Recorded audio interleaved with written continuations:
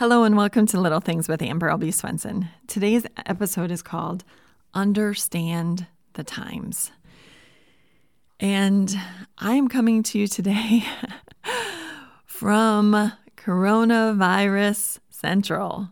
So not that I have the coronavirus, but we are right in the middle of it in America right now. So I thought it would be good to address this and to talk about it and see what we can do as Christians to be ready, to be prepared, and do the best for our communities and for the people we know and love and for our churches. But first, let me tell you a little bit about me. I have been writing and teaching Bible studies for the past 15 years. I've worked with women, youth, Sunday school. I've been blogging for Time of Grace since 2017. I've written 2 books for them. Really what you need to know is that I love the Lord and I love the Word of God. And I find that the deeper I go into the Word of God, the more astounded I am that He loves us and that He notices us and that He cares so deeply about our lives. And my role is really to get people into the Word and to show them how awesome it is and to really get them to a place that they want to know and love God more. That's kind of my mission in life in a nutshell.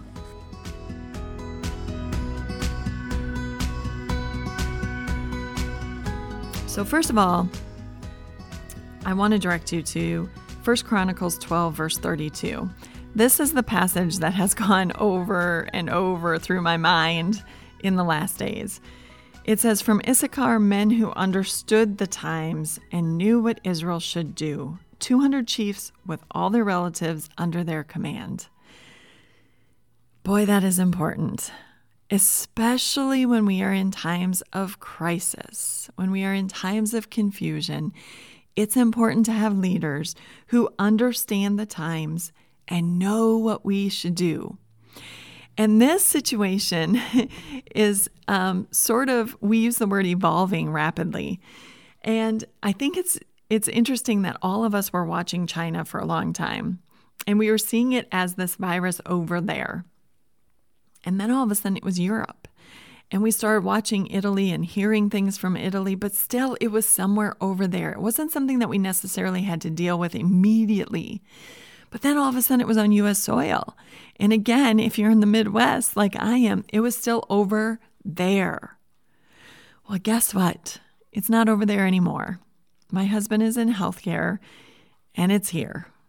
And so suddenly what was over there somewhere is in our backyard and something that we have to deal with. So how do we deal with that? Well, I'm going to give you 3 tips. And as always, I'm going to use quotes and I'm going to use the Bible to ground us in this situation so that we can best deal with it. So number 1, we need to involve God. He should always be our first resort. We always need to remember to do that. In the Old Testament, there was a king named Asa. And one of the saddest passages in the Bible, it goes something like this. King Asa, though his foot disease was severe, never asked God for help. And so he wasn't healed. We don't want to be Asa. We want to be people who go to God in the middle of the distress, in the middle of the confusion, in the middle of the chaos, and ask for help. And one of my favorite passages to remind me of this is from Jeremiah 33, verse 3, where God says, "Call to me and I will answer you and tell you great and unsearchable things you do not know." Oh, God knows. God sees. Do you want help understanding this virus? Do you want help understanding what to do? Ask God. He's on the throne. This isn't a huge mystery to Him. He's not running around going, "Whoa, what should I do? What should I do?" Ask Him. Go to Him. God, give me wisdom. Give me peace. Give me a calm. Help me to know what to do, when to do it. Let me be like the men of Issachar. Give me that kind of wisdom, Lord, so I know what to do. And God has been so faithful to do that with me in the last couple of weeks. Let me explain to you. I'm going to go to number 2. Rosa Parks said this, "Knowing what must be done does away with fear." And I have to say, I was one of those people who didn't really know what to do. But over the last couple of days, I have really gotten in gear quickly, and God has helped me to know what to do. So there's all this talk, and we see it on the news. And if you've been out in the stores, you see people who are grabbing toilet paper and paper towels and Kleenexes and water. And that's not very helpful, quite honestly. Because in the middle of all this, what you don't need is 30 rolls of toilet paper. You need food, and you need the supplies to get through the next 2 months. And that means really looking at what your family needs for meal plans. For me, what I did is every day I went to the grocery store and I got, 4 or 5 packages of meat. So I made a pork roast and I shredded it, and we ate half of it for a meal and the rest goes in the freezer. And I bought chicken breasts and I cooked them and I shredded them and I packaged them in Ziplocs for soup and for enchiladas and for those things. And I bought all the ingredients that I would need to put all these things together. So, I'm making meatballs and all those things for the various meals that I could make. So for the last 3 to 4 days, I've been in meal prep mode big time because I have a family of 6, and tomorrow is the last day of school for at least a month in my town. And so everybody's going to be home for 3 meals a day. So I started looking at what do I need to get to make sure I have all the ingredients to make sure my children and my husband are well fed. I cooked a bunch of vegetables up and put them in bags. So for the soup, I have the vegetables that I use for that. And for chicken pot pie, I have that mixture together so that all I have to do is go to my freezer and get the shredded chicken and get the vegetables and make a pie crust, and I've got chicken pot pie. The other thing that I'm getting ready to do is to teach my classes remotely. So in my church, I teach the teen Bible study and I teach Bible history for 5th and 6th graders. And because we're not going to be able to meet over the next couple of weeks, I am preparing to do our classes remotely. So of course, we still want to have the Word of God available, and we want to still continue with our classes, just like they're doing for my children's classes at school. They're not going to cancel school and not do anything. They're just doing school differently. Everybody's staying in their own home. It's online classes. There's different assignments and things that they have to do, but they're still going to continue with their curriculum. Well, I'm going to do the same. And that means I'm trying to find a place that I can teach from. And yesterday at church, I grabbed a whiteboard and an eraser and a marker because I love to draw and make charts and do a timeline when I'm teaching. And so I knew I needed that. So I'm in the middle of preparing. And like Rosa Parks said, once you're prepared, the fear kind of goes away. The fear is in not knowing what to do and not being able to do it. But if we can prepare and get ready, that's a whole different situation. So number 1, we want to involve God. And number 2, we want to prepare so that we don't have to be afraid. And number 3, I found this quote. It's a meme. I can't attribute it to anybody, but it says, some people don't put others down. They lift them up. Okay, so over the course of the last 2 days, I have been working with a lot of people. I had church activities, like I said, planned that needed to be canceled or postponed, or how can we do this differently? I've been working with people in several congregations. I had one of my busiest speaking tours coming up, I guess I'd say. It's not really a tour. Every church and event was different, but I had a busy spring planned out for speaking, and I've had to contact every single leader at every church and say, okay, can we postpone? Do we need to cancel? What do you want to do? How do you want to do this? And it's interesting because I found that initially, a lot of the leaders weren't necessarily keen on canceling things or changing the things at all, because we have this attitude that we really do need to meet together. And we're not going to be afraid. We're going to face this with faith, not fear. And very slowly and tactfully, I needed to come alongside them and show them what they probably don't have access to, or I shouldn't say it that way. Maybe they haven't had time to watch or learn or read the things that I have taken the time to watch and learn and read over the course of the last 3 days. So I really went to work and got serious about looking at Italy and what's going on in Italy and what's happening and how should that affect my actions.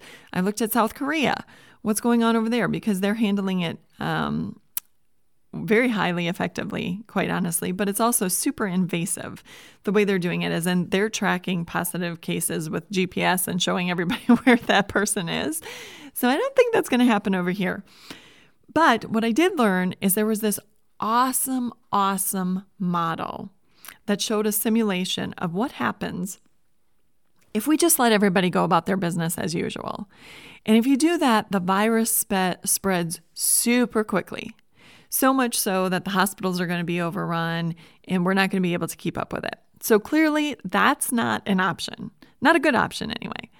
So the second simulation showed, well, what about if half of the people stay home, stay out of the public, and half of the people go about their business as usual? And of course it cuts it, not huge, but it cuts the amount of cases and the amount of virus, but it's still a pretty big curve. Well, what if 3/4 of us stay at home and only 1/4 of the people are in the community? And that's where you start seeing significant change in the rise of cases of this virus. So as I saw that simulation, I realized that that is really what's going to change hearts and minds. So I started sending that to the people who were organizing these functions and saying, listen, I think what we need to understand is that this virus spreads quickly. And the best thing that we can do for the next 2 to 3 to 4 weeks is sort of hunker down in our homes with our families and only go out when it's essential that we go out.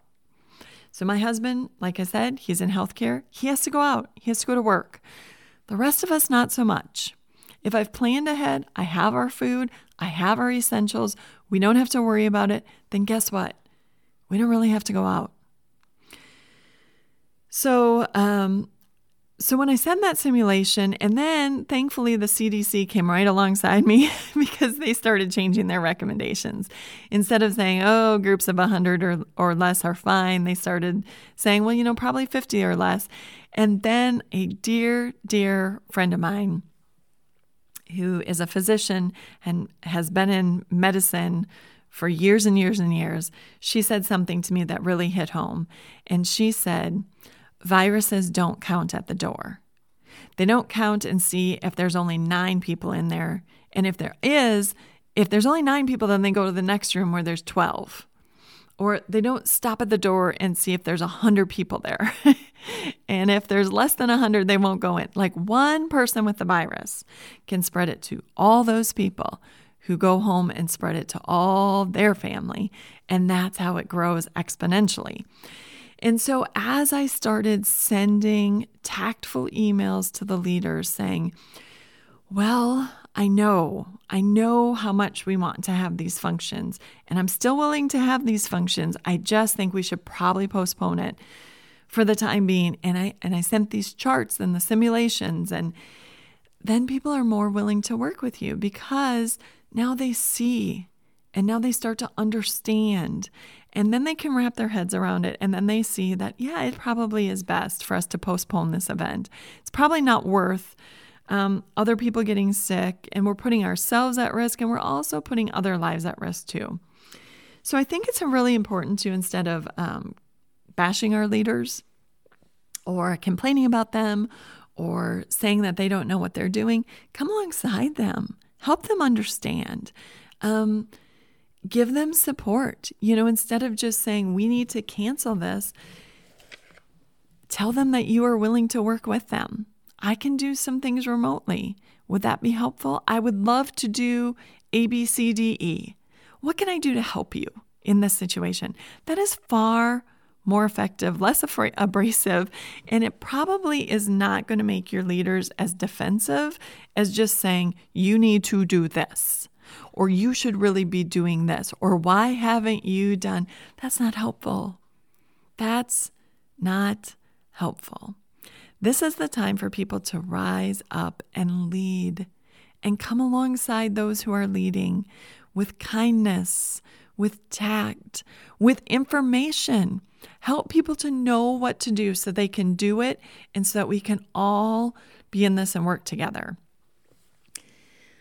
I think that it's a good time to just join together in prayer for God to protect us, help us, lead us, and guide us. Heavenly Father, we ask that you would be with our nation, and we ask that you would be with each of us.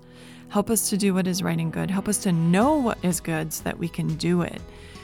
Help us to take great concern during this time to take care not only of our families, but to watch out for those who might not have people near them to help. Lord, we ask that you would stop this virus in its tracks and that you would just really hold us in the palm of your hand. Continue to bring us to the word, Lord. That is where your truth is, and that is where we are going to find the strength and the peace that will bring us through this.